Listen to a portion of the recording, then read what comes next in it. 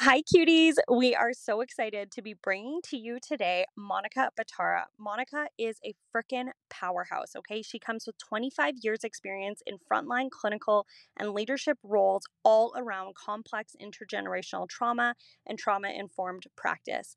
She knows her stuff. Monica is a public speaker. She also teaches and has her own private counseling practice in Chilliwack, British Columbia.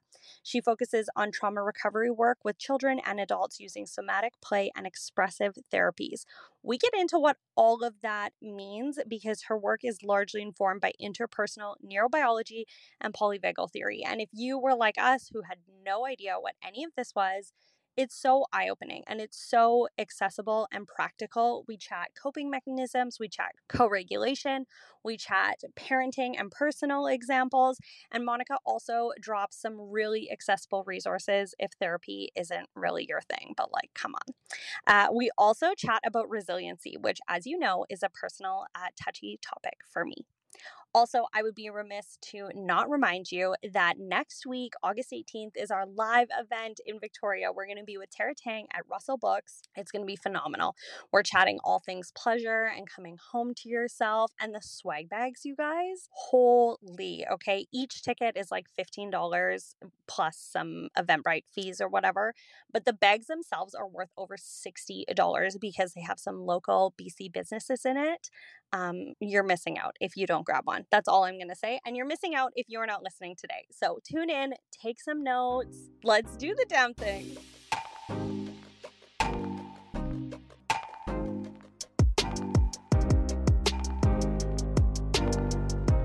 Hello, Monica. Welcome here. We're so excited to have you. I have been waiting for this day for far too long. I'm excited to pick your brain. I know Erin's excited to pick your brain.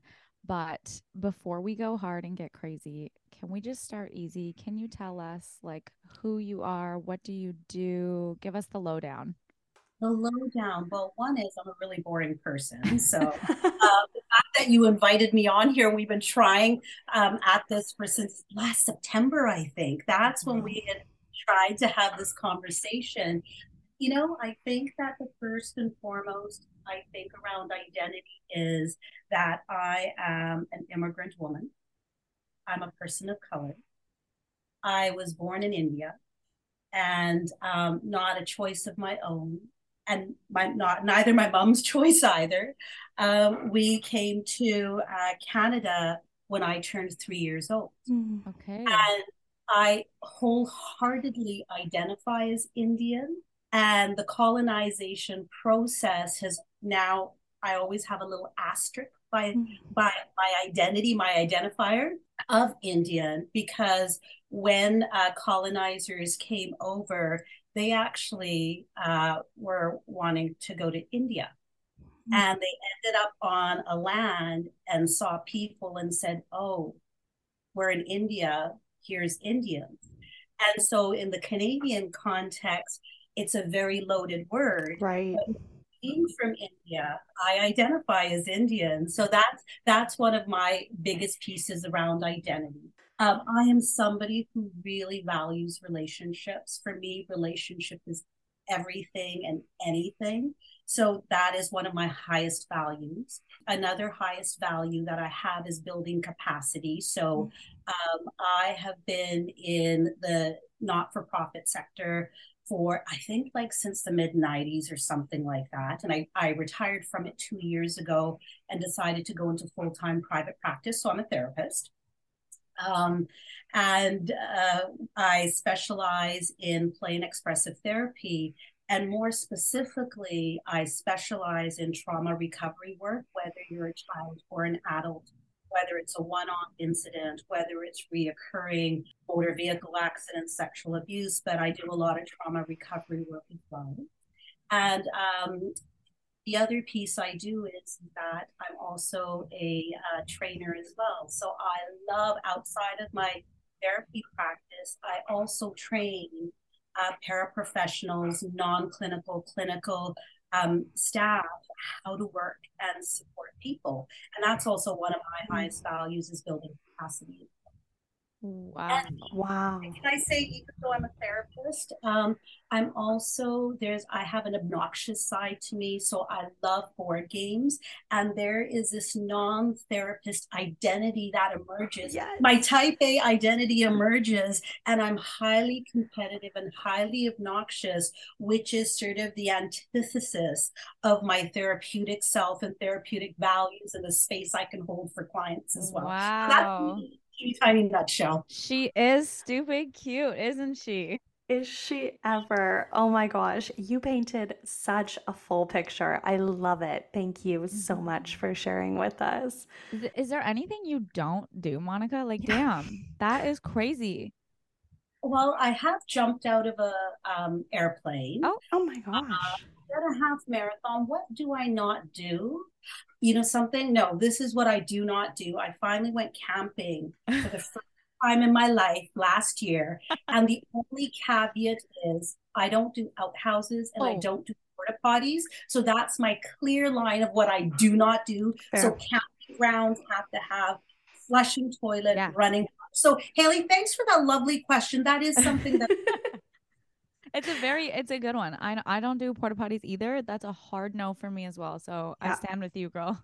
Yeah. Porta potties aren't stupid cute. No, They're they're not. stupid, not cute. Oh my gosh. Okay. I feel like there's so many different directions we can go, and I'm sure we're going to circle back to them. You've mentioned that you specialize in this area of trauma recovery. Trauma is a big word right now. I feel like it's very much in the zeitgeist, it's very kind of buzzy. How do you define trauma? yeah. So can I, to help put some context and better understanding, can I ask that each of you, what is your understanding so that we can then come to is because the first time I heard the definition and the way I'm going to explain it, it was literally a mic drop moment for me Mm, because how we understand trauma, there's been quite an evolution over the years hmm. of defining it, understanding it. So, I'm gonna, can I ask the both of you what your understanding of trauma is? I would say that, oh, without obviously, I haven't looked this up or anything. To me, I would say it's an event, a circumstance, something that has happened that has affected a person, a culture, a family that has had a lasting impact, and probably in a like impact being a negative sense would be my guess. Your turn, Haley. Yeah, I mean, that's a lot more eloquent than I would have said it. Like I was just gonna say, I mean, I when I think of trauma, I think of, yeah, I guess like a moment or event or situation that I'm trying not to use all the same words that she just used. A moment or situation or event that like impacted someone, or like Aaron said, like a family, culture, etc.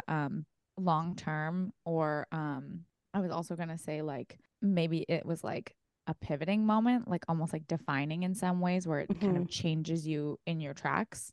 Beautiful what the both of you shared. I'm going to share, borrow some of the words that you talked about. But historically, people thought the trauma was the sexual abuse. Mm. The trauma was the motor vehicle accident. The trauma was the divorce. And so often it was synonymous with the event. And what we know is trauma is not the event. Trauma is what happens in your nervous system Mm. and how your system responds to the event.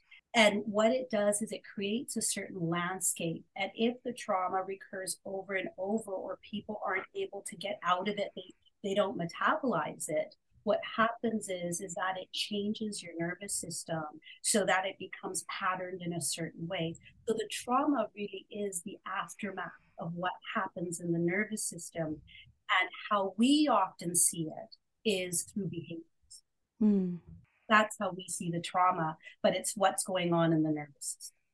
Okay. So is the behaviors that we're seeing that we're thinking is the trauma, then is that kind of like the trauma cementing, like you were talking about not metabolizing it and kind of like working through it, etc. Is the behaviors then the cementing of the trauma?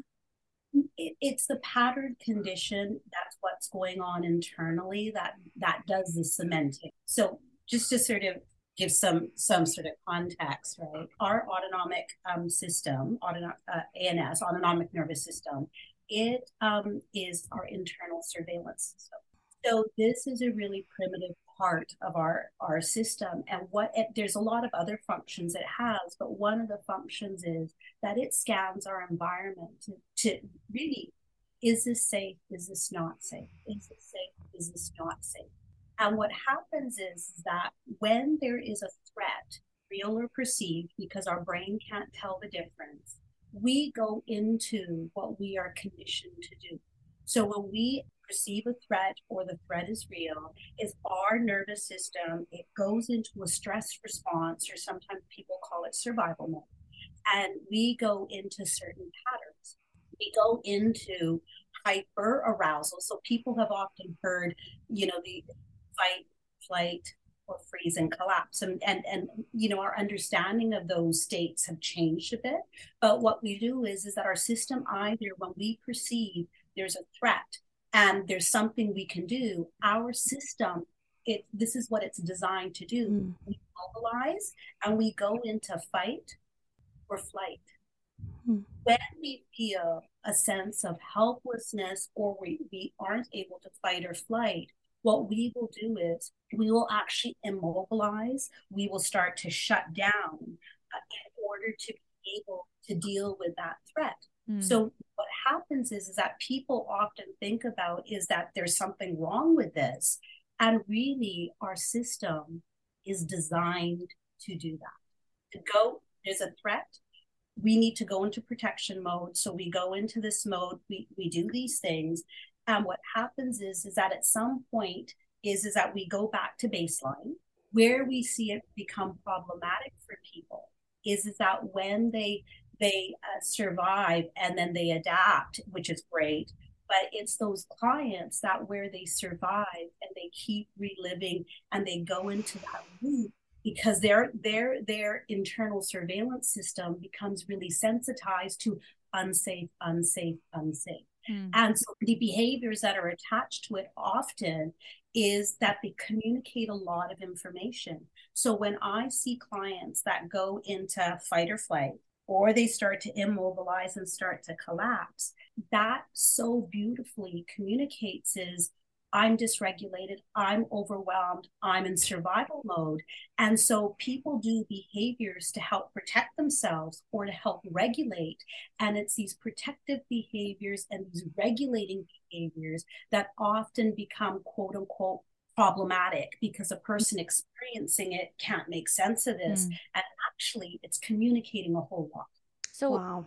It brings up a question for me, and we've talked here before about sometimes seeking out an environment, or the context we had spoken about before was if you grow up in chaos, maybe you seek out chaos after. Is that a trauma response? Because often trauma is only the big events, right? Like you were talking earlier, the car accident, the sexual assault, these kinds of things. But I mean, correct me if I'm wrong, Monica, but even smaller things can also be trauma. And so if you're seeking out that environment, if you're used to being not safe, and so you're going into a relationship that's not safe, or you're, driving recklessly because that feels familiar to you, is that a trauma response then?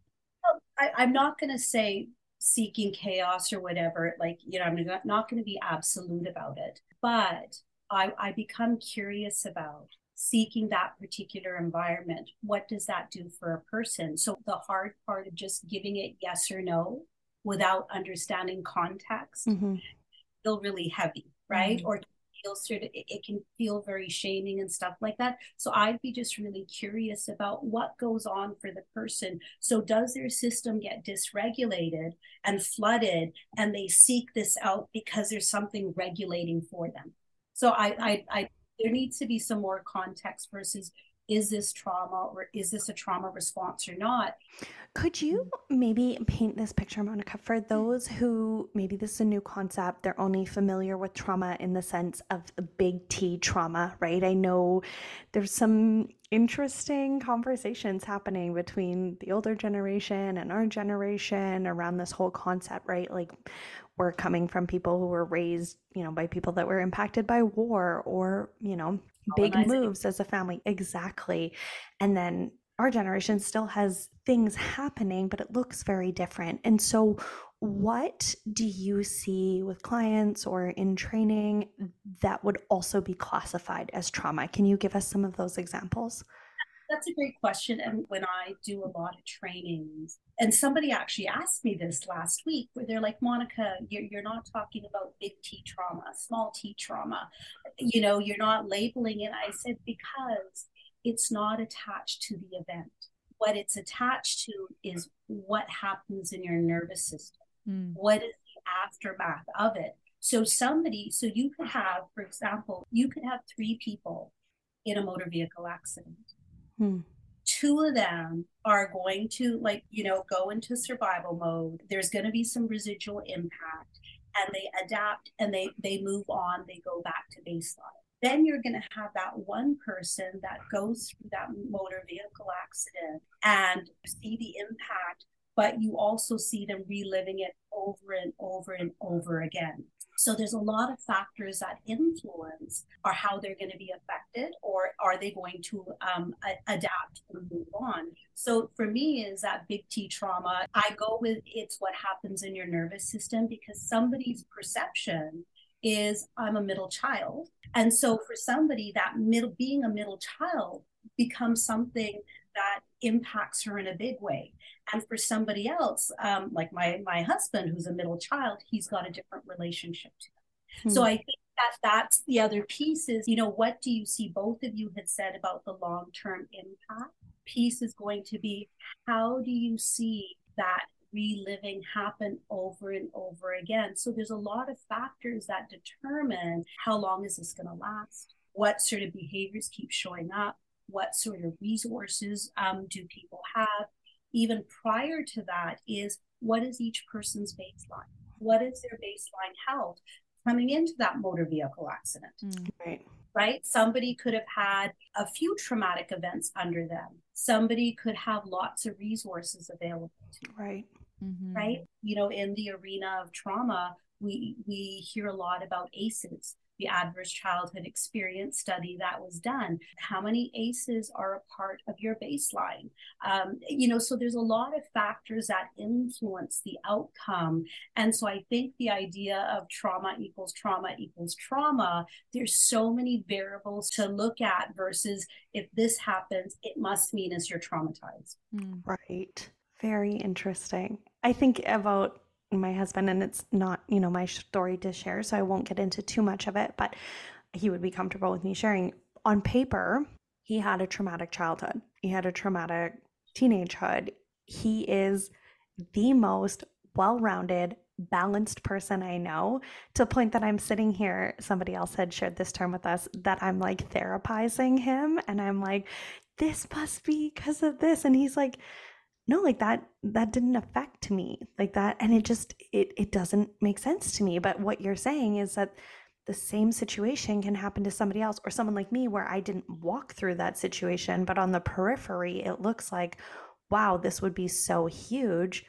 Maybe his capacity, what have you, the way he's built, he's just grooving through life.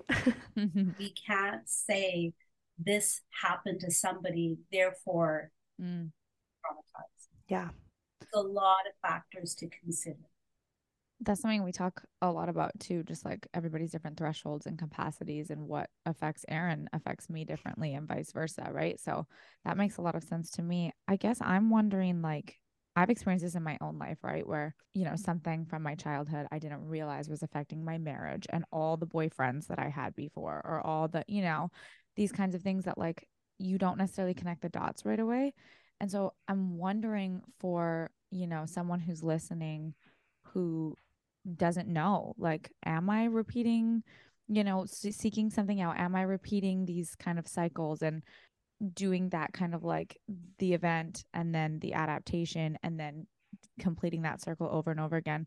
How can you find that out about yourself? And then what can you do moving forward? Well, I think, something, our brain and our system is such a wonderful thing. A biological imperative is survival. We are hardwired for survival. So when things happen, we learn to tune them out, learn to forget about them, things like that. That is also part of adapting and surviving as well. And so I think it's different for different people. I've had families that have been mandated for services, and some of them will have those conversations because there's capacity to do so. In the same, population is no, I'm not going to touch it. Hmm. Then I have clients that show up at my door, Monica, I'm ready, I'm ready, I'm ready. And as much as there's a desire to be ready, you can see during sessions that the ready isn't there because their words might say ready, but their body and their responses are like, this is too scary. And, Hmm. and you see that.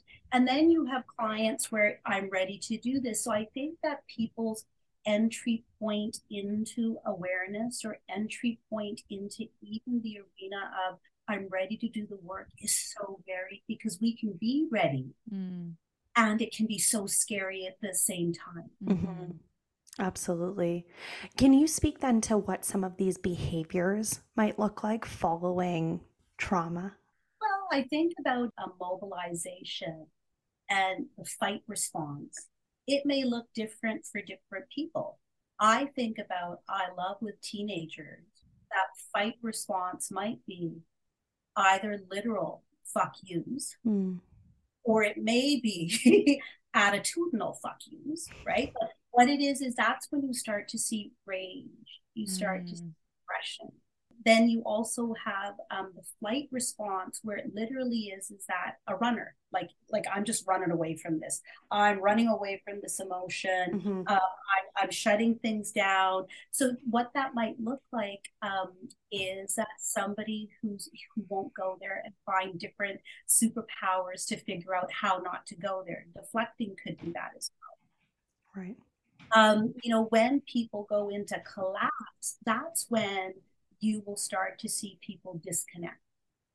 So this is where you're going to see things like somebody tuning out. It's going to be somebody who, could you repeat that again? Sorry, could you repeat that again? Or they're not remembering, right? That they're going to have like gaps in memory. This might be somebody who has a hoodie over their face all the time or is very mouse-like and small. You'll either see hyper arousal, or you'll see a lot of fidgety and a lot of movement and a lot of high levels of dysregulation where you'll see too much. And hypo is that where it's a collapse and becoming invisible, and there'll be behaviors attached to that, right? We also know even something like, oppositional defiance. If you look at the markers for things like ADHD or ADD or even conduct disorder and things like that, I always look at it from the lens of that all of these are also what we call protective factors or adaptive behaviors for somebody who's in an unsafe situation. It would make sense is they're going to say fuck you to everyone. It is going to make sense is I'm going to have big aggression because if big aggression shows up, I'm going to scare you off. Right. I don't take care of my body and I have poor hygiene. Oh, if I smell really bad and look really bad, maybe nobody will want to have this body or use this body or abuse this body, and they will stay far away. If I collapse and I shut down and I tune my brain out, the thing that's happening to me, I'm just going to completely tune it out. So we see these behaviors and they call them adaptive behaviors because all of these behaviors show up to help support survival. And what Western psychology at some point, and I don't like the terminology, but what Western psychology does is at some point when that stimuli or that event is gone and the behaviors continue, Western psychology calls it maladaptive behavior because there's something wrong with it. But actually, behaviors are very much rooted in order for you to survive. Right. So we love therapy here. We are both in therapy. We spend a lot of time talking about our therapy sessions, talking to our therapist, the whole nine, right? But also we recognize, the privilege that being in therapy as frequently as we are is. And so aside from therapy and seeking help from a professional, how do you walk back? How do you make your way back from these adaptive behaviors that are may or may not be controlling your life? Yeah, that's a really great question because the other thing that they do, these behaviors, is they also help to regulate. So if I have all this scary energy inside of me because things are freaky and I throw that punch, Yeah. because I have that happen with a lot of 4-year-olds that I see, but that punch, it also helps to regulate because I discharged energy. Right. And those AH behaviors in classrooms that are problematic, it makes sense is if a kid is in hyper arousal, so if they move around, they're trying to help regulate themselves. Mm-hmm. And these are the behaviors where it's like, no, sit still. Yeah. Don't do that. Mm-hmm. How come you're not paying attention? And those behaviors of tuning out is helping to regulate. Mm. Something scary is going on in the moment. So would you say then that it's finding different ways to regulate then? It is. Here's the thing about self-regulation. I'm going to talk a bit about the myth of self-regulation. Oh, please. Yes, yes, because here's another biological imperative is connection. And we so need co-regulation. So developmentally, co-regulation happens before self-regulation. We are trained to be dysregulated. If you think about our autonomic nervous system, when there's a stress response, we go into a certain way of being. And so we know upon birth how to be dysregulated. So the vagus nerve, which is part of the parasympathetic nervous system, that's the thing that helps us to regulate. That is so underdeveloped at birth. And how we learn to self-regulate actually is through co-regulation. So when a baby's crying, we don't say as baby, we're giving you a timeout until you can figure out how to regulate, and then we're going to pick you up. What we do is we pick up baby, we put baby close to our heart, we might hum, we're going to sway. That is co-regulation. So that is helping to develop the vagus nerve, and more specifically the ventral branch. It's helping to strengthen it, but how that gets strengthened is through co-regulation. So the idea around is asking a 3-year-old to go have a timeout. It's against their biology, right? Because you learn self-regulation through co-regulation. And so that's the thing that I think is that even though we know developmentally co-regulation happens before self-regulation, the current cultural milieu that we're living in expects self-regulation to supersede a biological imperative. So these behaviors, the wonderful thing about these behaviors is when they start to show up, a kid's trying to regulate themselves. And these behaviors and then children become quote unquote clingy. And what happens is that what kids end up needing is an external regulator. Right. Because their system is saying is, I don't know how to regulate myself. Mom, dad, teacher, caregiver, whoever you are, help me regulate my system, which means is help me co-regulate. So that idea around self-regulating, and if you grew up in an environment where co-regulation was very inconsistent, or with that caregiver, it was very dangerous, you don't learn the skill of co-regulation. You learn to self-regulate. But what happens is that you don't do it from what we call the window of tolerance or being in your ventral state. What you do is that self-regulation often happens in those survival modes of fight, flight, or in collapse. This reminds me a lot of, I don't recall the term she uses for it, but Glennon Doyle talks about how she equates it to like, it's not nepotism, but like with wealth and generational wealth and how, money and finances is passed on and the richer get richer. And she talks about even with like mental health and this stuff that we're talking about, how frustrating it is that it seems like, the healthy people get healthier because this is being passed down. And so if you don't grow up in an environment with people modeling this or helping, children to co-regulate. And I mean, I've shared about it before with our first daughter. Like, I really struggled through postpartum, and I am still at 3.5 with her, like, building that attachment. Luckily, my husband was able to step in where I couldn't. But it was very obvious in her behavior and her interactions with me, like you're saying, with that clinginess, because that connection, it wasn't that it wasn't safe for her, but I couldn't show up the way she needed me to. And how how do you advise people to help somebody co-regulate when you're now the adult and they can't regulate themselves? Well, something, I bet you, Erin, you find that co-regulation in your life. So I've heard the both of you gabbing in your podcast. I suspect is that when you're having a shitty day and you gab with Haley, how do you start to feel? I do feel I'm definitely an external processor. Yeah, I feel better. But her energy at that moment helps co-regulate you. Yes. And you are hard on yourself and you go to that place of, and I'll say, like, it's probably shame-based, Yeah, right? Like, absolutely.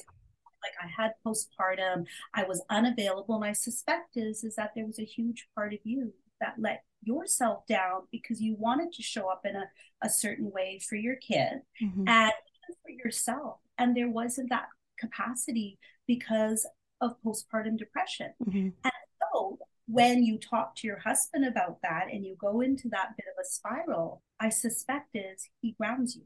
Yeah. Right? Yeah. That's co-regulation. So even though, say at some point we learn to self-regulate, here's the thing, we need co-regulation all our life. This is why the pandemic was so freaking hard for people. Think about it. Government changed languaging from social distancing. A biological imperative is connection, and to tell human beings that you cannot be social is against our biological imperative. They changed it to physical distancing, which felt more, I can do that, but to tell me not to hang out with people, no, right? So there's a lot of things that we do. So even if co-regulation can happen with a pet. Co-regulation can happen with a colleague.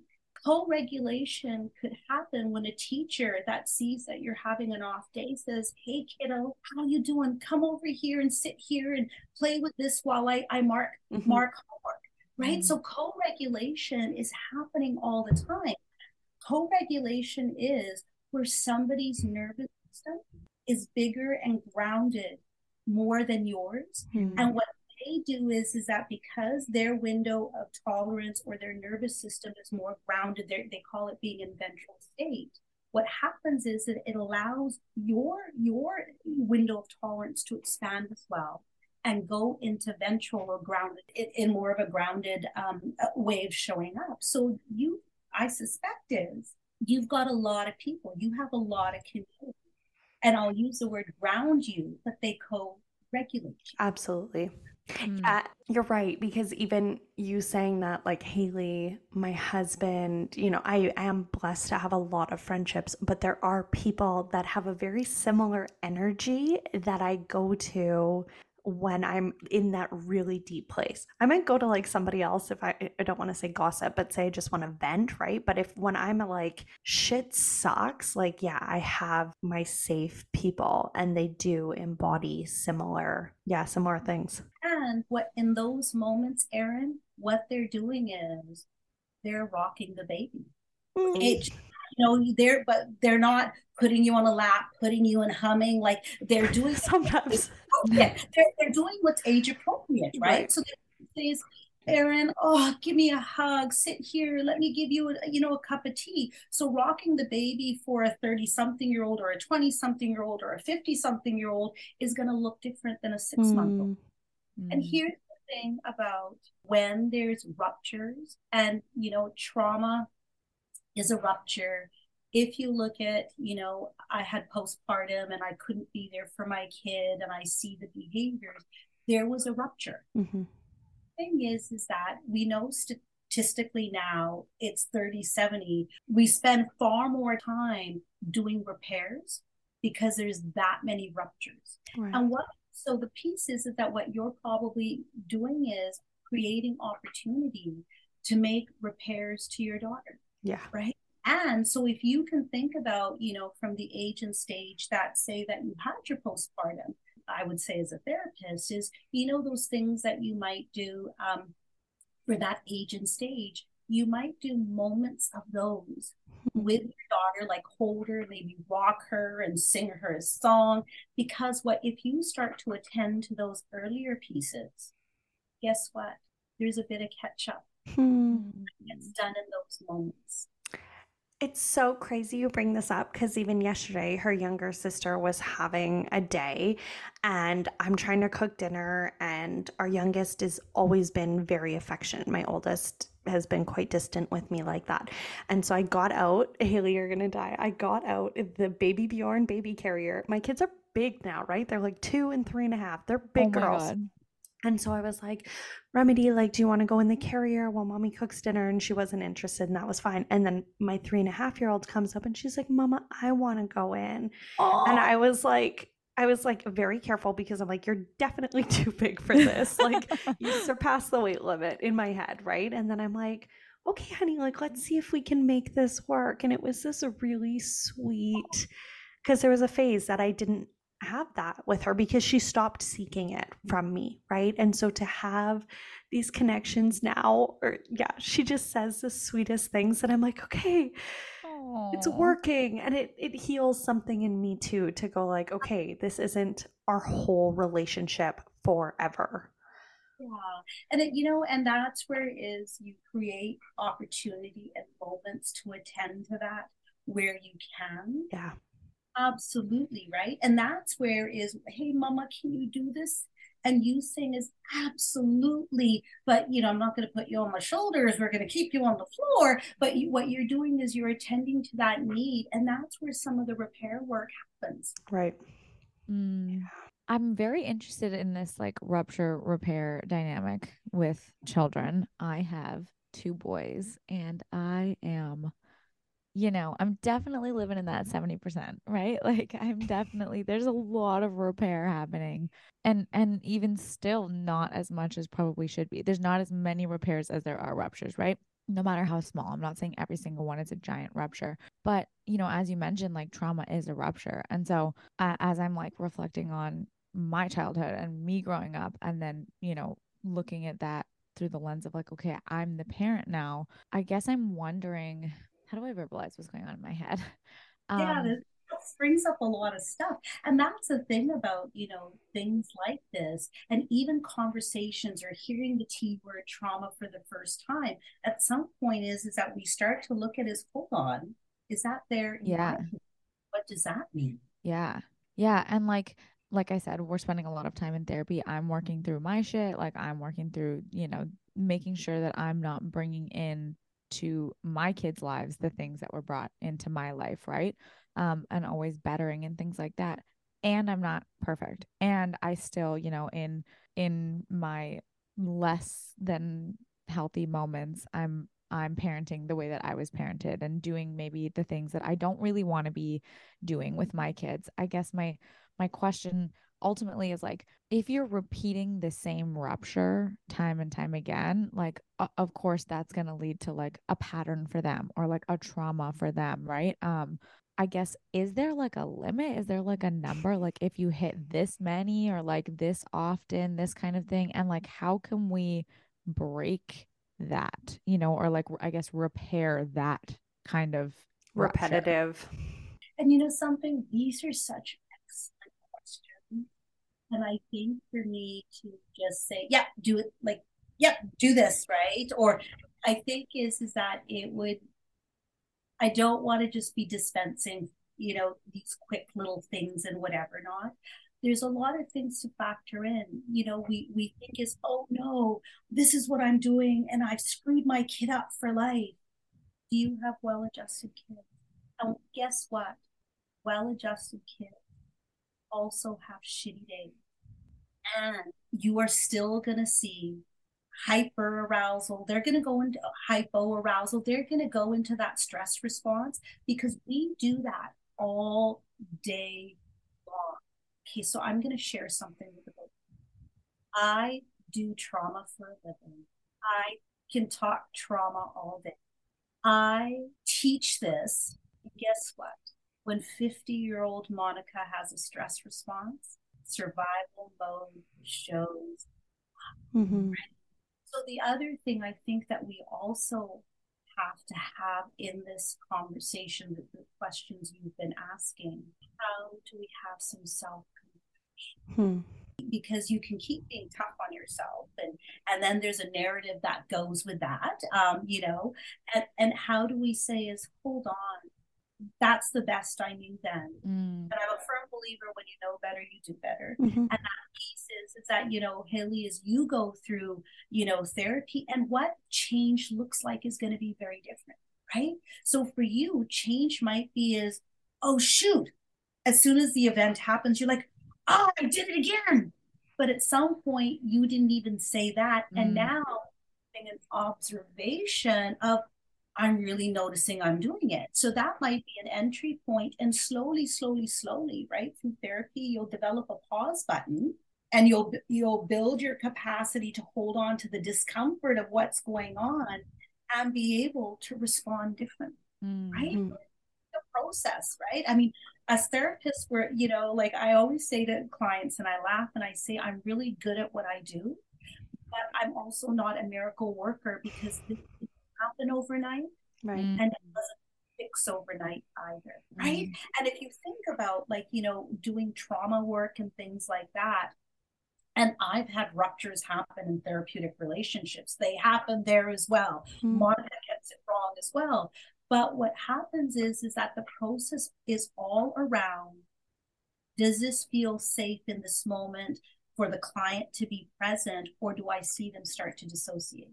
Do I start to see them be flippant? So I don't fixate too much on the stories necessarily they're sharing, or or whatever. What I always look at is, are you grounded and in your window of tolerance, or have you got into a stress response? And so that's always what I'm scanning, because I love what Stephen Porges, and I live by this in terms of how I do therapy. And he's also the developer of polyvagal theory. And he says, when people are feeling safe and feeling grounded, how you show up in the world is very different from when you feel unsafe. How does that work, though, Monica, with people who are hyper vigilant? Like, they're always on guard. They're always, Haley has asked me, because we see the same therapist, and so we compare notes.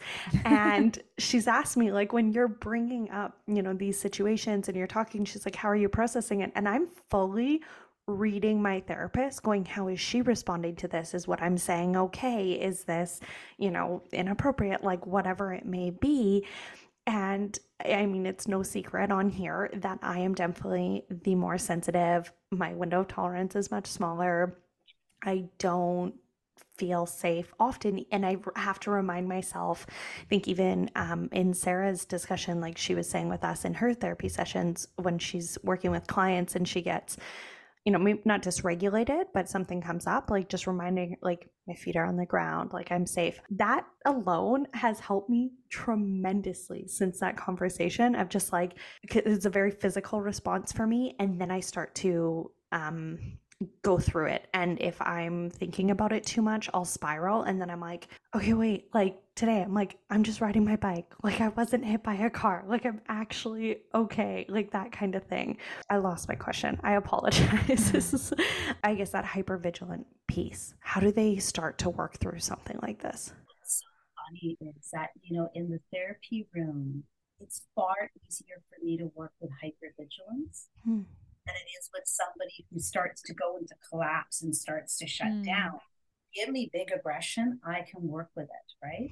So how would I in the play therapy room work on hypervigilance? Yeah, I guess, like, how can people who maybe would relate to being hypervigilant. They're kind of always on guard, walking on eggshells, trying to anticipate, whoever they're with, their response, their reaction. How can they start to, I guess, bring those walls down to be more themselves, but also feel safer? As a therapist, I believe so strongly in what I do. So are you saying like outside of the scope of counseling? I think so. Yeah. Yeah. Like Haley mentioned, we're very privileged to be in this situation. Obviously, I'm working on this in therapy, but it comes up there too. That's a really great question because it's looking at, is there an awareness of, wow, my anger is getting me in trouble, or me shutting down, and anything that has to do with emotions, or I run away.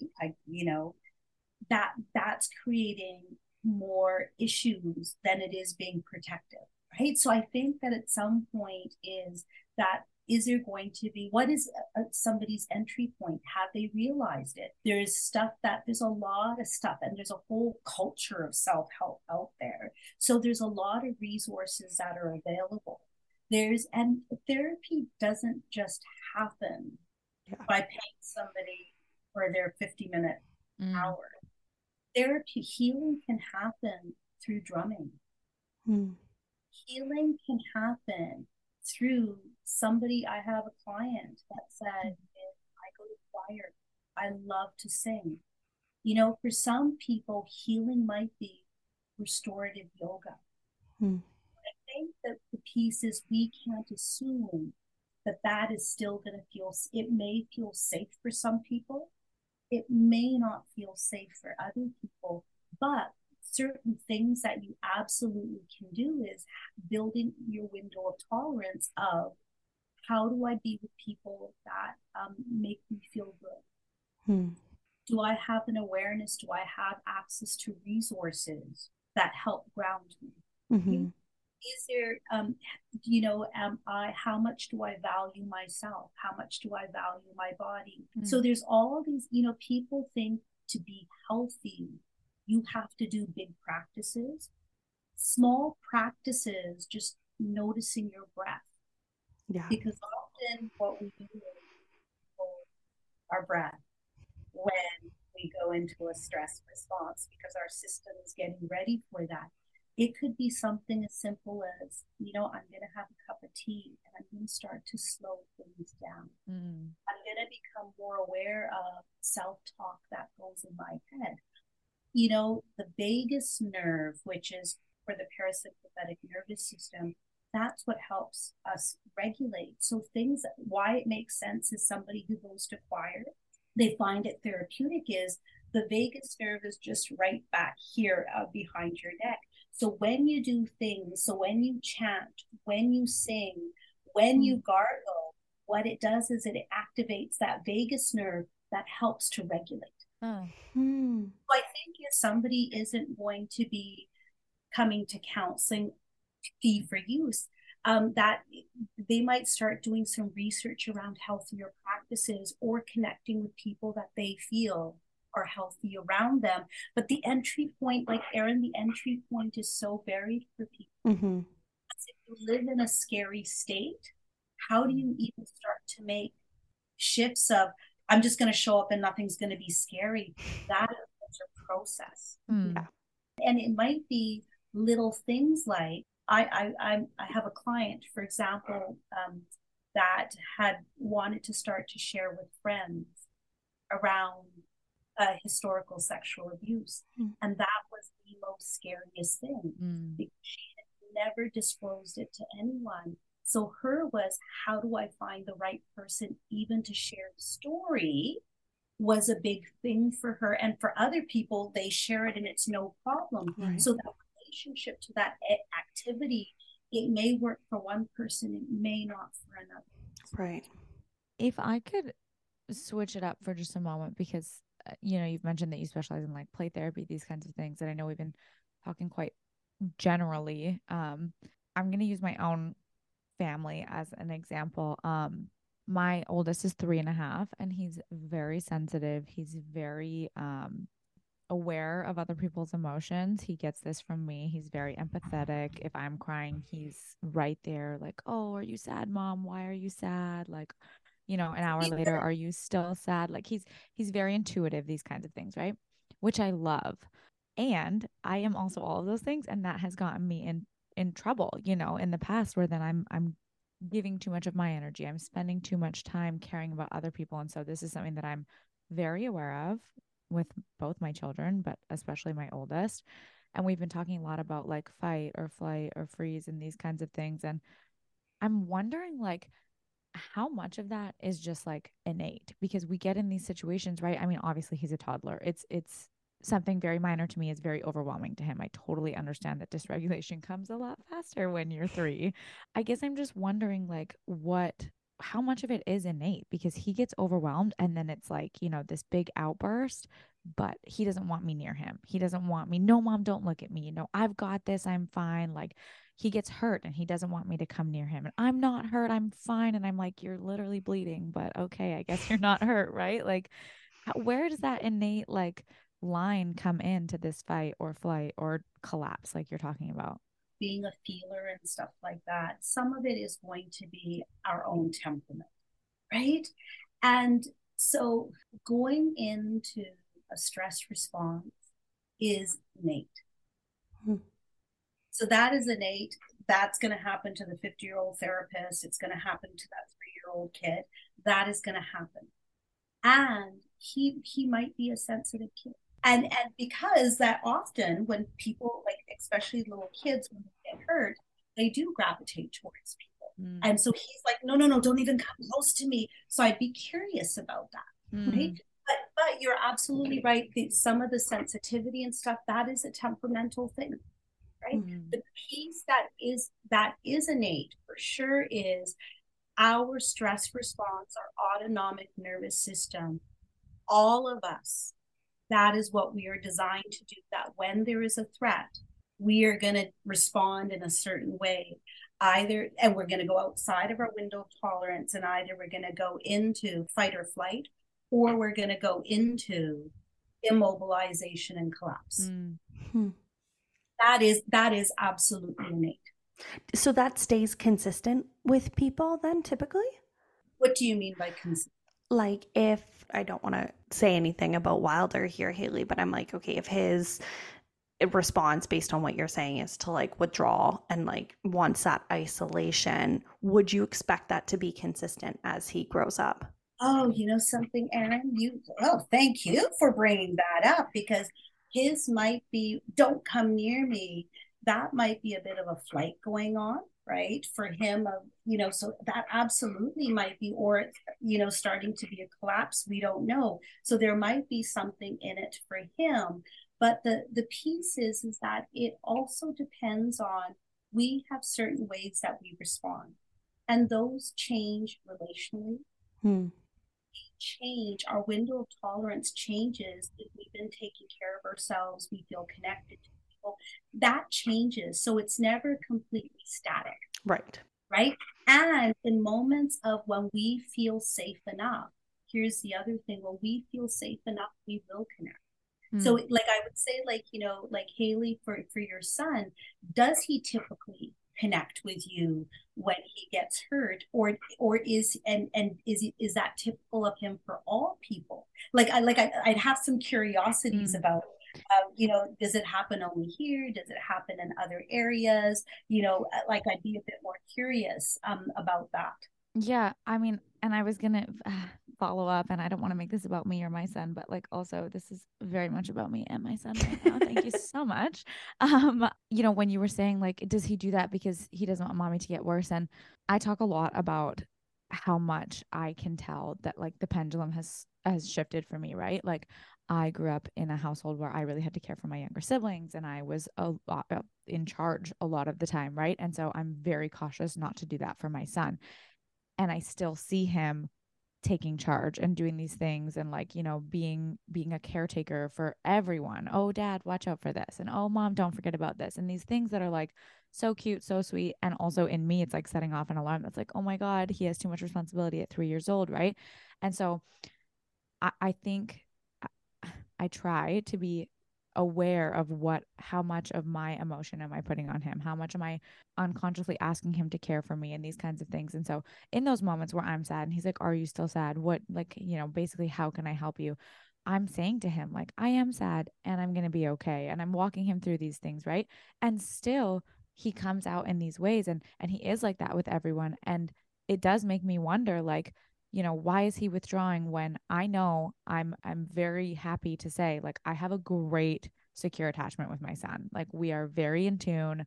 We're very, like, connected. He'll come to me for things. And like, even after the initial, like, ouch, I got hurt, when he can come down a little bit, then he'll come to me and he'll let me kiss it better, or we can talk about it or whatever.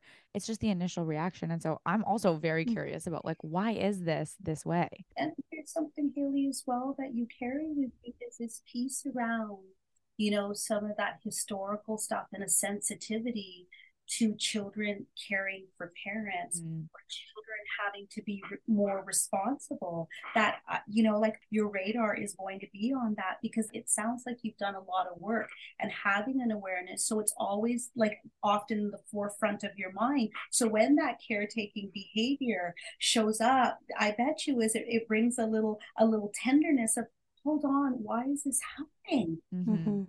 Definitely. Right? Because you're trying to work so hard for him not to have the same experience you did.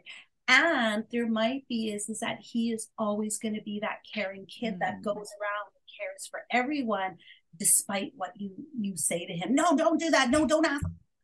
And the other beautiful thing that you're showing is congruence. It's a whole different thing as if on the inside you weren't okay, and you're telling your kid, yeah, I'm okay. Yeah, because people pick up what nervous systems are emitting. Yes. And notices, hold on, something isn't right. Mom says she's okay, but I feel like something is off. Right?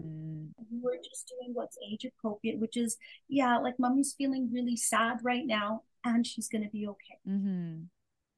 So I'm curious because I was reading that you believe in the power of human resiliency. And I'm so curious. I'm not going to lie. Resiliency is a bit of a trigger word for me, because I've been told I've got a thin skin, and how am I getting a thicker skin? And it's kind of painted in this, like, be more resilient. And I'm like, I'm trying. Like, how do I do that? And I don't anticipate that you're going to give me like a list of things that I can do, but I'm curious, like, what is resiliency to you? What are you talking about with that?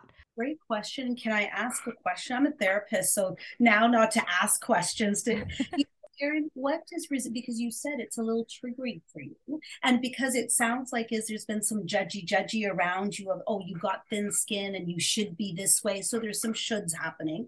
But for you, what does resiliency mean to you?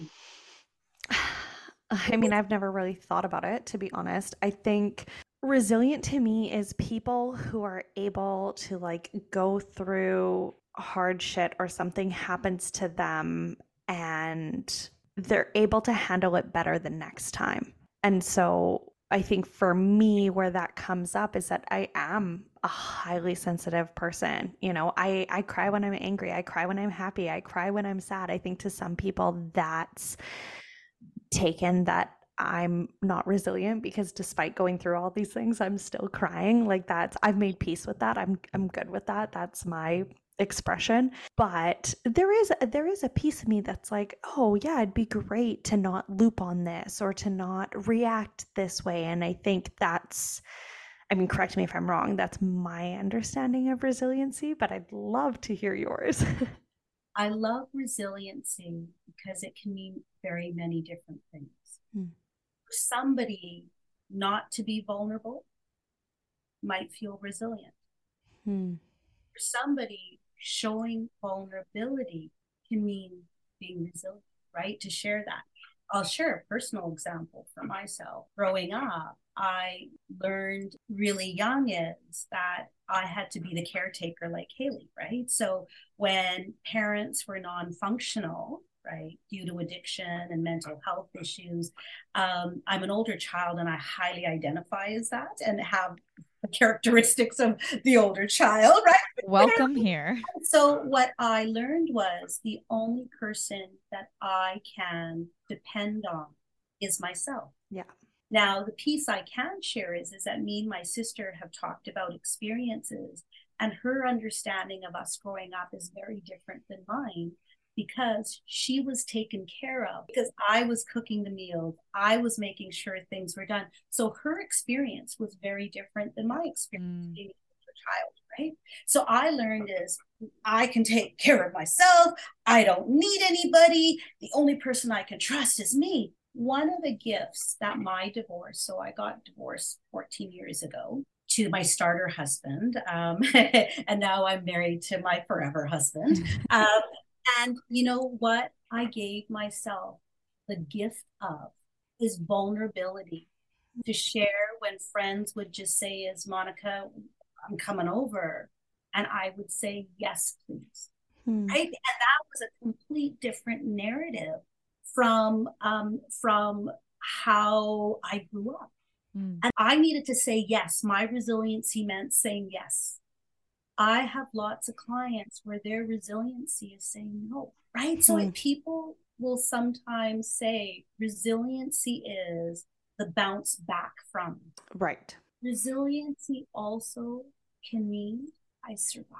That's all I can say is I survived. So resiliency is, there's a whole spectrum. There isn't a one. But what I say is that, resiliency is not the absence of stresses and difficult things and challenges. I've got a friend, don't tell me anything negative. I just want positivity in my life. No, you're talking negative. Stop saying that.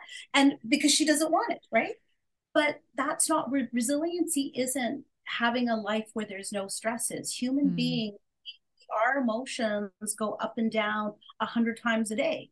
Resiliency is, so when that shows up, how long does it take me to bounce back and go back to being me, what feels like?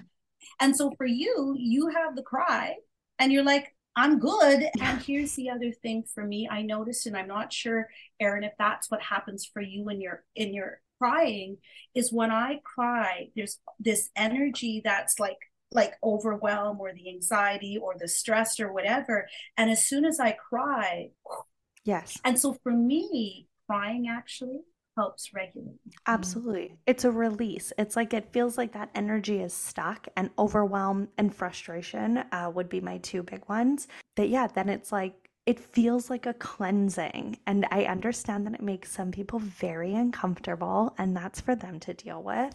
But welcome. It is. It's a release. Isn't it wonderful? Your body knows what to do when you have all this energy and you're like, I don't know what to do with it. And your system just says, let it out. Yeah. Right? Beautiful that your system knows how to regulate itself. Yeah. And that's why I say fuck them, right? Because like, who the fuck are you to tell me that I can't cry when I'm feeling away? Like, I'm not going to tell you not to eat when you're fucking hungry or to pee when you got to pee. Like, let me do my thing. Haley, this could be a whole side tangent for the after party, because this is the society and culture that we grow up in. We literally raise kids to ask for permission for their basic needs. Sure. Here's when you can eat. Here's when you can go to the bathroom. And I think if you grow up in a household that also prescribes, this is what this has to look like, this is what this has to look like. If you're not allowed to cry because that's not safe or that's not received well, then it becomes this like you're saying, Monica, like ignoring a basic like body need. And in my experience, whenever I've tried to suppress that or repress it because it hasn't been appropriate, my poor husband, good God, he sees the effects of it. And you're right, like, have your cry, feel better. Yeah. There may be times, right, where I'm in the middle of a work-related conversation and I know it doesn't feel safe to release those tears, and I can hold on to them knowing okay, I'm noticing as my body temperature is rising, I'm starting to feel uncomfortable in my body, like I can feel a little something in my eyes, and I'm going to have this conversation, and I'm just going to have my listening ears on because I need to focus on grounding myself. And so because I don't want to let those tears out right now, doesn't feel safe enough, and then I do it later, right? Yeah. So for me, that I am able to do that, right? And I don't know, like, if for you, Erin, is it that every time that happens you cry, or there are times that your system is a bit discerning, saying doesn't feel right to do it right now, and I'm going to let it out. I'm going to discharge it somehow later. I'm definitely getting better and growing in it. I'm also not putting myself in situations anymore where I'm being made to feel like a big one for me, a big trigger is like, say I am being vulnerable or I'm, respectfully pushing back when someone has crossed a boundary. And if I am not being heard, that emotion is it's a very immediate. And then I do actually, I disassociate because I can't, if I continue that conversation, I haven't had to practice in a long time, but I have struggled in the past to be able to move forward without that coming up. And then it becomes about the emotion rather than what I'm trying to get across. And I have some people in my life that are great where I'm like, I need to tell you this thing that's hard and uncomfy for me, and it has nothing to do with you. And so I'm going to cry while I do it.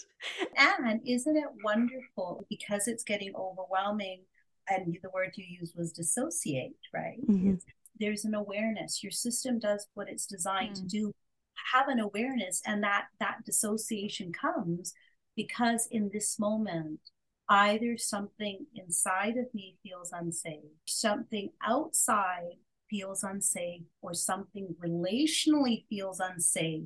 So this feels too much, and so my body's here, but my brain is completely checked out. Mm-hmm. And once again, it's going to sound straight. Isn't it lovely that you're having an awareness of, I'm overloaded, I short circuited, and I collapsed. And once things felt safe, I came back again. Mm-hmm. I'm working on viewing these things as gifts and as my body and brain's way of protecting me and keeping me safe, and it's a work in progress. And it's your system that's just saying is something doesn't feel safe right now. Yes. And so, on that note of like Erin saying, like, I'm working on it, I'm growing through this, and, I'm getting more aware of these things. And she's an adult, right? And so I'm thinking of it from like the parents' perspective. And I guess I'm wondering, like, you work with kids. What do you tell their parents when you're seeing these kind of behaviors or tactics or whatever we want to call them in the kids that you're seeing? How do you, sometimes it's not appropriate to cry in the superstore or wherever. And so, throwing a tantrum is not necessarily the most ideal thing at this time. How can we say to our kids, toddler or elementary school, probably more that range, I'm guessing, because literally toddlers seem to have no control at all. But what do we say to them then? Like, hey, this isn't, the spot to do this. Can we go home and cry together? Or like, how do you manage that and show the kids that it is acceptable? 3 things that I share with parents every time I do a parent consult, but I also do this with adults, that I'm actually doing trauma recovery work, because psychoed is so important for people to make sense of what's going on for them, right? So one of the things that I share is this piece around the window of tolerance. So when we are in our window of tolerance, we feel grounded, we can connect socially, we have an awareness of ourselves, we can name feelings, our thinking brain is on. And when we go into a stress response, and stress responses get activated when there's a threat to the brain, and those threats are feelings of unsafety, whether physical, emotional, real, or perceived, unknown, shoulds, and incongruence. So when those things show up, it creates a threat to the brain that activates a stress response. Am I safe? Am I not safe? And then things happen as they do. So what I also normalize is for even the parents, their 5-year-old will not leave them when they drop them off at school, and it's an hour ordeal to get them to the classroom, whether it's the 4-year-old that's going to be kicked out of daycare because of the aggression, whatever that is that what I want is normalize that your children are communicating. My system is overwhelmed. I'm trying to regulate myself through these behaviors. I'm having a hard time. Okay, so one is I normalize that process. The other thing that I share with all parents, whether it's a 3-year-old kid or it's a 50-year-old woman that does this for a living, how the brain functions. So what happens is there's 3 parts to our brain. So I'm going to have, and I'm going to verbalize it so that your listening audience can do this as well. Fold your thumb into the palm of your hand and then put your 4 fingers on top of that. So this is really your brain. Now, that wrist area is where the reptilian brain is. That's where your autonomic nervous system, your internal surveillance system is. So this is all about survival. It's very sensory based. The middle part, your thumb, that is your emotional brain. The top, your 4 fingers, is your thinking brain, the prefrontal cortex. All of us love the prefrontal cortex because that's our executive functioning.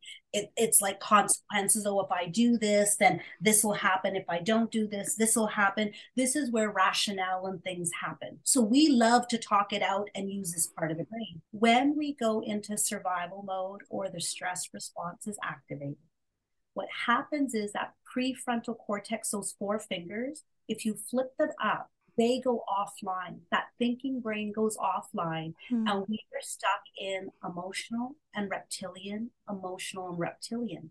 So the other thing that's important to know is the lower part, the reptilian part of the brain, we are born with that. Okay, we don't have to worry about that. The emotional brain gets developed between 0 and 5 years old. This prefrontal cortex, do you know when that gets developed? 25. So to ask a tantruming kid and when their prefrontal cortex 1 isn't on, and the other thing is think about how developed a 4-year-old prefrontal cortex is. First of all, it's underdeveloped right now because we're going to wait till they're 25 plus in order for it to be fully developed. But if they are in a stress response, it's gone this way. So to say to a kid who's tantruming, stop tantruming, let's do this later, is not going to work. If you ask my husband, when my prefrontal cortex goes offline and him try to explain anything to me, he'll say, Monica does not understand me, because it's mute, right? What I would say is that rather than it be about, hey kid, cry later, hey kid, let's go home and you can have the tantrum, just to name is, yeah, you really, really, really, really want to buy that toy, and today's the day that we don't get the toy.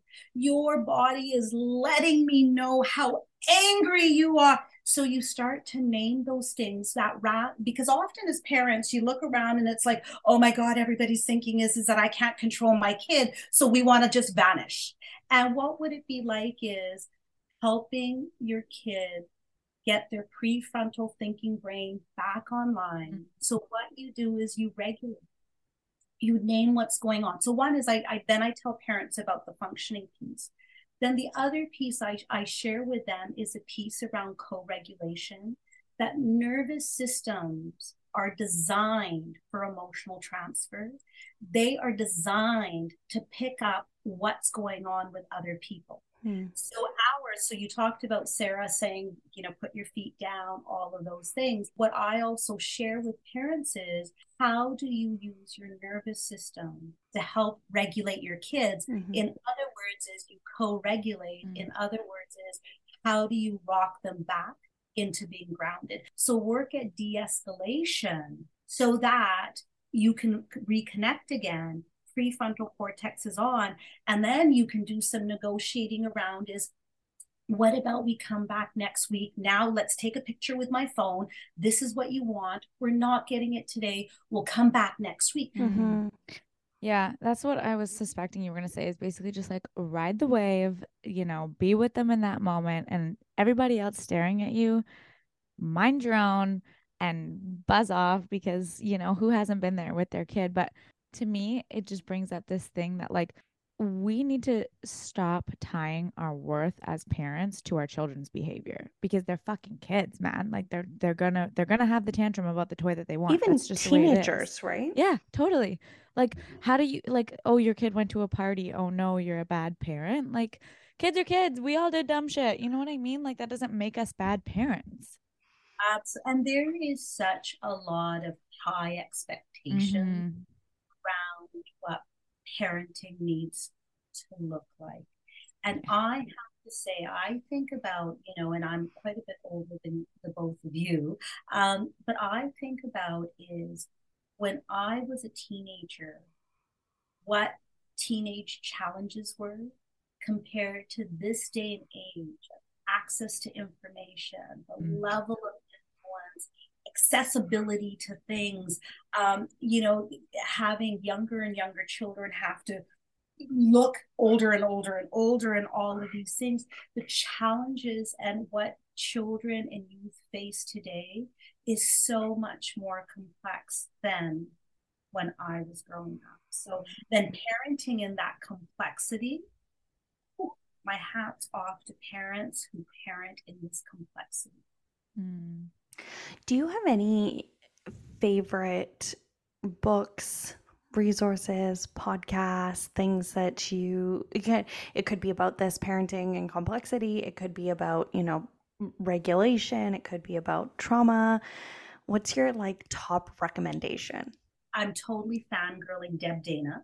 And so she is the one who brought polyvagal theory. So that's, the language that I was using around ventral, vagus nerve, those sort of things. That is some of the languaging in polyvagal theory. And I'm totally fangirling her. So if you are podcast listeners, there's not a particular. So often what I will do is I will just Google Deb Dana. Or I love also is Bonnie Badnock as well. And she is somebody that is so freaking amazing. I went to a training of hers, I think it was about 2 years ago. And she's a trauma therapist as well. And she's also an author as well. I love listening to her podcasts as well. If they're more heady and stuff like that, where, they might want to read stuff from Dan Siegel. He is like one of the strong influences in interpersonal neurobiology as well. So those would be people that I would say, hey, look out for them because I'm so fascinated by them. Very cool. Well, Monica, I'm freaking fascinated by you. So, Yes. I need you to drop where people can find you as well, because you're up on that list of names that you just said too. You're too lovely. So I work with children and I work with adults, and where I really do magic is with when people have complex trauma. Right. So that's my ideal clients. And where they can find me is www.monicabhatara.com is my website. So they can find me there and send me an email is the best way. We can go from there. Awesome. Excellent. Are you accepting clients right now? I'm always accepting clients. Everybody in therapy is. If you are looking for an after school appointment, there, like everybody else, there's a wait list. And then people who have flexibility, then, I can do a 2 o'clock appointment here or whatever. But right now I am pretty full. But I'm still taking people on my wait list. Excellent. That is great to know. I wish we could see every therapist we have on here I because you know. all are so amazing. And it just, it's so expansive for me to see that there's so many different theories and so many different specializations. And I just, I have people in my life that are like, oh, I tried it once, it wasn't for me. And I'm like, the options are endless. It's so worth it that, Monica, you have been phenomenal. Thank you so much for being so generous with your time and wisdom. It's truly amazing. Thank you for having me, the both of you. Thank you, Monica.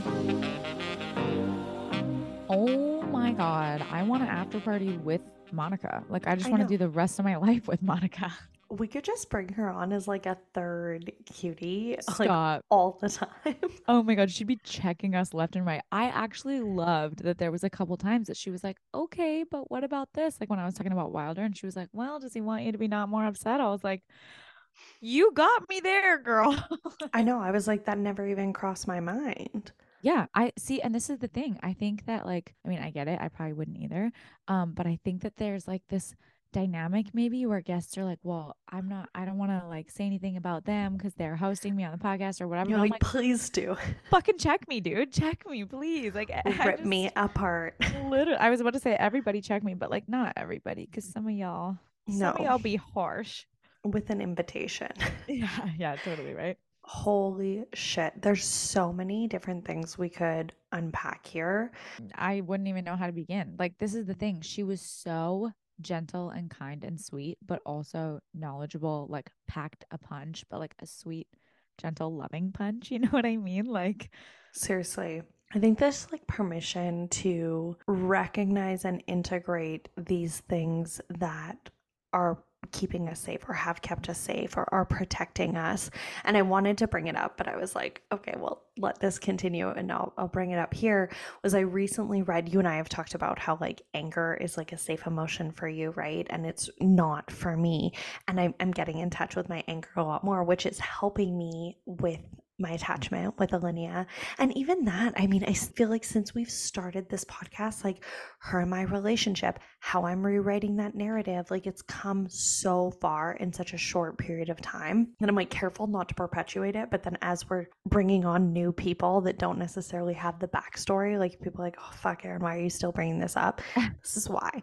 Anywho, I heard this thing the other day that said it was like a little video or a podcast, I can't recall, but it was talking about how, you know, when you're angry and people will sometimes like feel shame around however they act out in anger, but instead of focusing on the reaction or the emotion, it's thanking your anger for bringing awareness to something that didn't sit right with you, or you know, where was this for me? So once I heard that, I was like, holy shit, so much of the time anger is not something that I experience often, but when I do, I would say 9 times out of 10, it's around like injustice, whether that's somebody not being heard, not being seen, not being respected, and that could be myself, right? right. But it just like put into perspective this thing that maybe I've carried a lot of shame over or tried to like hold at arm's bay, and then going like, wow, like what does this have to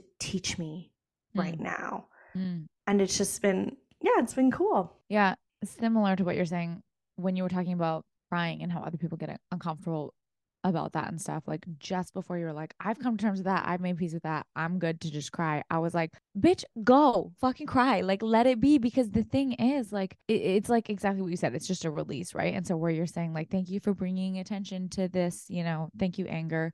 It's like, thank you tears for like letting go of whatever I'm holding. Because, you know, I guess tying it back to what she was saying at the very beginning about metabolizing the trauma and these kinds of things, which was so interesting to me. And I will be doing a deep dive on Google about all of that because, like, as we know, was not a feelings feeler, didn't have any feelings other than this anger that we're talking about, unhappiness, couldn't identify feelings, none of that, right? And so, as I've been going on this journey of like feeling my feelings and being able to identify these things and giving myself space to actually be in those moments, it's been that thing of like, okay, you know, I'm going to cry now, or I'm going to be this, or I'm going to be that. And, you know, we joked about me having a cry session at a coffee shop. And even when we were talking about the kids, like, you can't just throw a tantrum in the store. I was like, I was sobbing in a coffee shop. And sometimes it just do be like that. Like, you just have to let it go. And like, I get what she was saying about like, you know, hold it till later.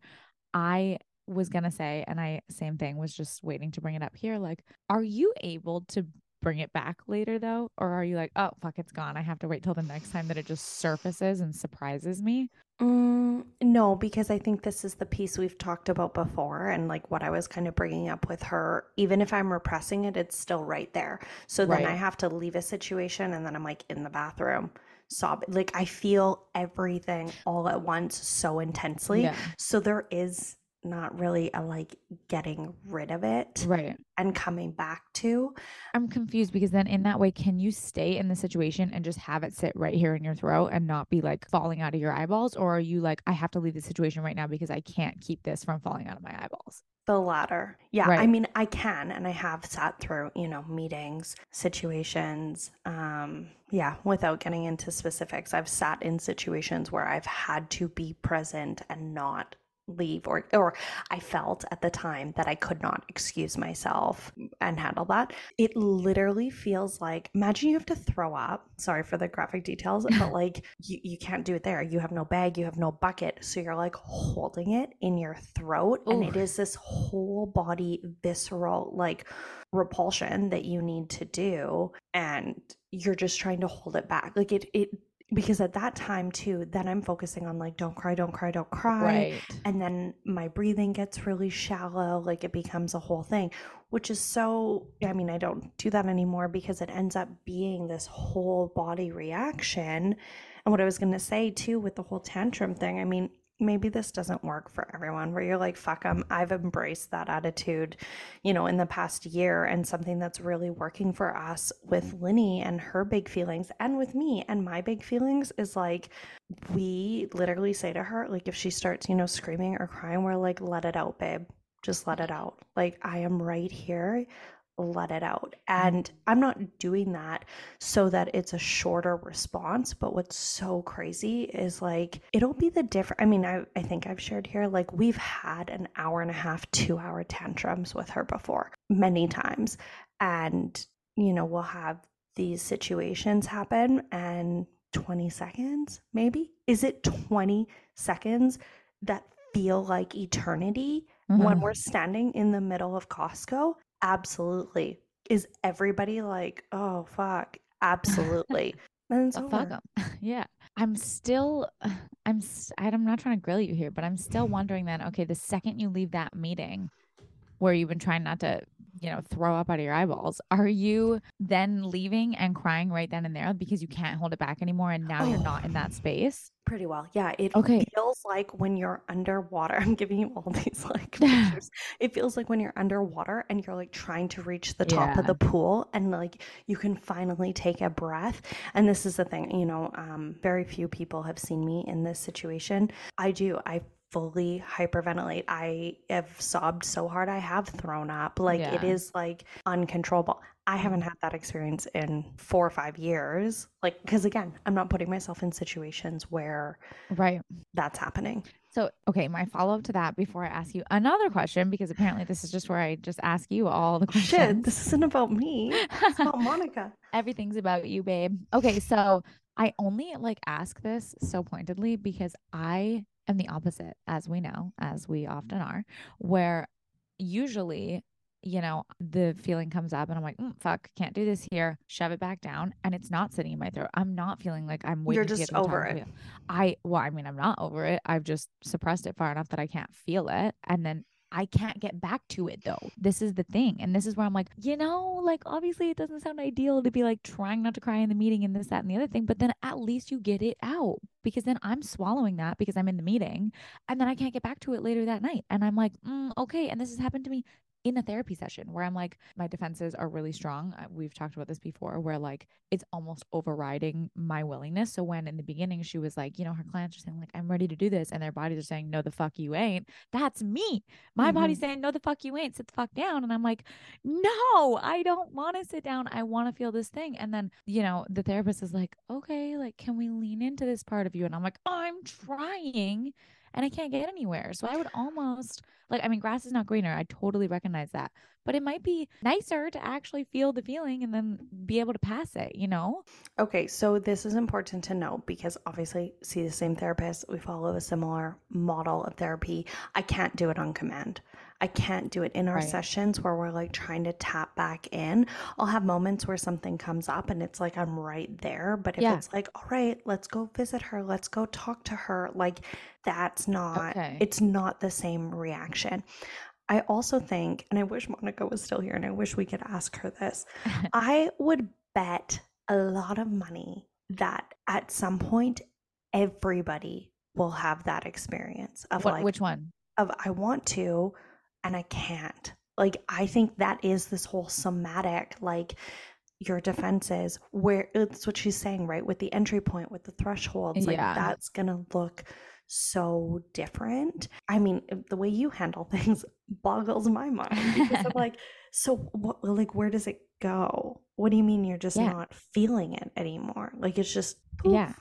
Well, no, it just goes down into I mean, for me, it's a deep well, right? So it just goes down into this well of emotion that I cannot access unless I'm like fucking fucked up. You know what I mean? Why are you laughing? Because What? I'm like, you've got this like deep well with a reservoir, and I got handed a fucking puddle. Like, this is the Yeah, I thing. know, but it fucks me up because then I'm like, okay, like, so again, what she was talking about earlier when she was like fight, flight, or collapse, right? I have very rarely, it's only happened a couple of times, and most of them have been in therapy, in a session where I reach, I've gone too far and my body has been trying to tell me like, we're not going to go there. We're not going to go there. And I'm like, we are, we are, we are. And then we go there and it's just like red light all day. And I physically can't move. It's called psychological paralysis. And I get trapped in my body. And I just like, there's nothing I can do unless someone moves me or we ride the wave and we work our way out of it, which takes forever. And Mm. so when you're like, where does the feeling go? I'm like, it goes deep into this well that like seems that the only time that I can get, to the inside of that well, I then am frozen and there's nothing I can do about that. And it's so frustrating for me because then I'm like, okay, so I'm never going to be able to access these important things that I would love to work through. I mean, Running the risk of sounding like I'm pro toxic positivity, which anyone that knows me, you included, would know that I am not. I'm curious if that's like hearing you say that, and that's not the first time I've heard you say that. Or do you go into these sessions and you're like, I can go there today. I am going to go there today, and I'm not going to be paralyzed. Like, I am going to be able to handle this, digest it, metabolize it, like work through it. well, the thing is, at least the times that I've experienced it, I don't know that we're going to be talking about that thing, which is Right. why it's so red light to me, right? And similarly, like that's the only way that I can access these things is when it's like unexpectedly triggered in me and then my body doesn't have time to stop me from getting there. Anytime that we're trying to access that point and anytime I go into it with a plan, my defenses are like, no, we're not going to go there because it's too scary. And 100% it's fucking terrifying. Like I would not like it's not a walk in the park. I don't really want to be there, but I do want to work through those things. This is where I come and I say all the time to our sweet, sweet therapist who's probably sick of hearing it, like, I am frustrated. Like, I want to be through these things. I want to get to these things. And she's like, slow down. Like, listen to your body. We can't get there, which Monica was also echoing. Like, you can't get there if your body's not ready. And I'm just like, that's fucking bullshit. I don't want that narrative. Thank you. Mm. So it feels very out of my control, but hopefully with time and practice and continuing to show up for myself, I am making slow progress and chipping away at those things, but yeah, all of that to be said, the grass is not greener. I mean, I have a deep well. I don't know if I would really like feel like a puddle would be better. I don't know if you would feel like a well would be better. I mean, it just kind of is all shitty and hard. Yeah, I mean, even what she's saying, like to be in this profession and to be giving people these advice and like to still be experiencing that, right? It was like similar to our experience in the church. Like people are people. Mm-hmm. And I think for us, like no amount of knowledge or sessions or practices, like it really is a gradual process. And Mm-hmm. I think at some point you look back and you go like, okay, look how far we've come, even though the day Oh in, yeah. day out feels like one step forward, two steps back, Yeah. one step forward, two steps back, like constantly. I mean, the work is hard, right? Like the things that we're working so hard to overcome, like we haven't overcome them yet because they're big things. So we're not necessarily going to see each individual step up the mountain until you get to the Mm-hmm. top and you're like, "Holy fuck, I did it." But I mean, I think having these kinds of conversations and like, you know, opening my mind to different things or hearing other people echo something that I've already kind of, heard before Mm-hmm. and known, I think it just solidifies that and like keeps me moving in that direction, which I love. Um, All that to be said, if you have a complex trauma, wow, Monica is your gal. dude, I'm yeah, I'm jealous. Like I You're want to go like, see Monica. I'm like, I might create a complex trauma. I'm You're jumping. I'm jumping ship. Oh, I could never. I wish. Have you ever done that ACE test? It's like No. 8 questions or 10 questions about different things you've gone through in your life, and then it like scores you. Oh my God. When she was talking about this, I was like, what is she talking about? I was like Yeah. mentally adding it to my list of Googling No, things. seriously. We'll link it in the show notes and we'll link it in the newsletter. And it's so fascinating to like look at your own threshold. And so, Interesting stuff. Well, I learned a lot today and I'm freaking thrilled to like literally listen to this 7,000 times over, send it to everybody I know. Like, I can't. seriously. And so, cuties, if you got something out of it, we would love to hear about it. We'd love to just like send your little love notes to Monica too, because what a gem. She was so freaking sweet. And we stan all the therapists that we have on here, Mm, all the experts we have on here, because they're so generous with their time and the wisdom that they're sharing from decades of experience. So, what a blessing. What a gift. We would love to give her a little gift in return. So, you can reply to our newsletter, you can drop into our DMs, and you can do that anyways because we just love doing life with you. You can find us in the show notes at our individual socials and at Stupid Cute Club. And don't forget to leave a review so we can continue to have more amazing, amazing guests.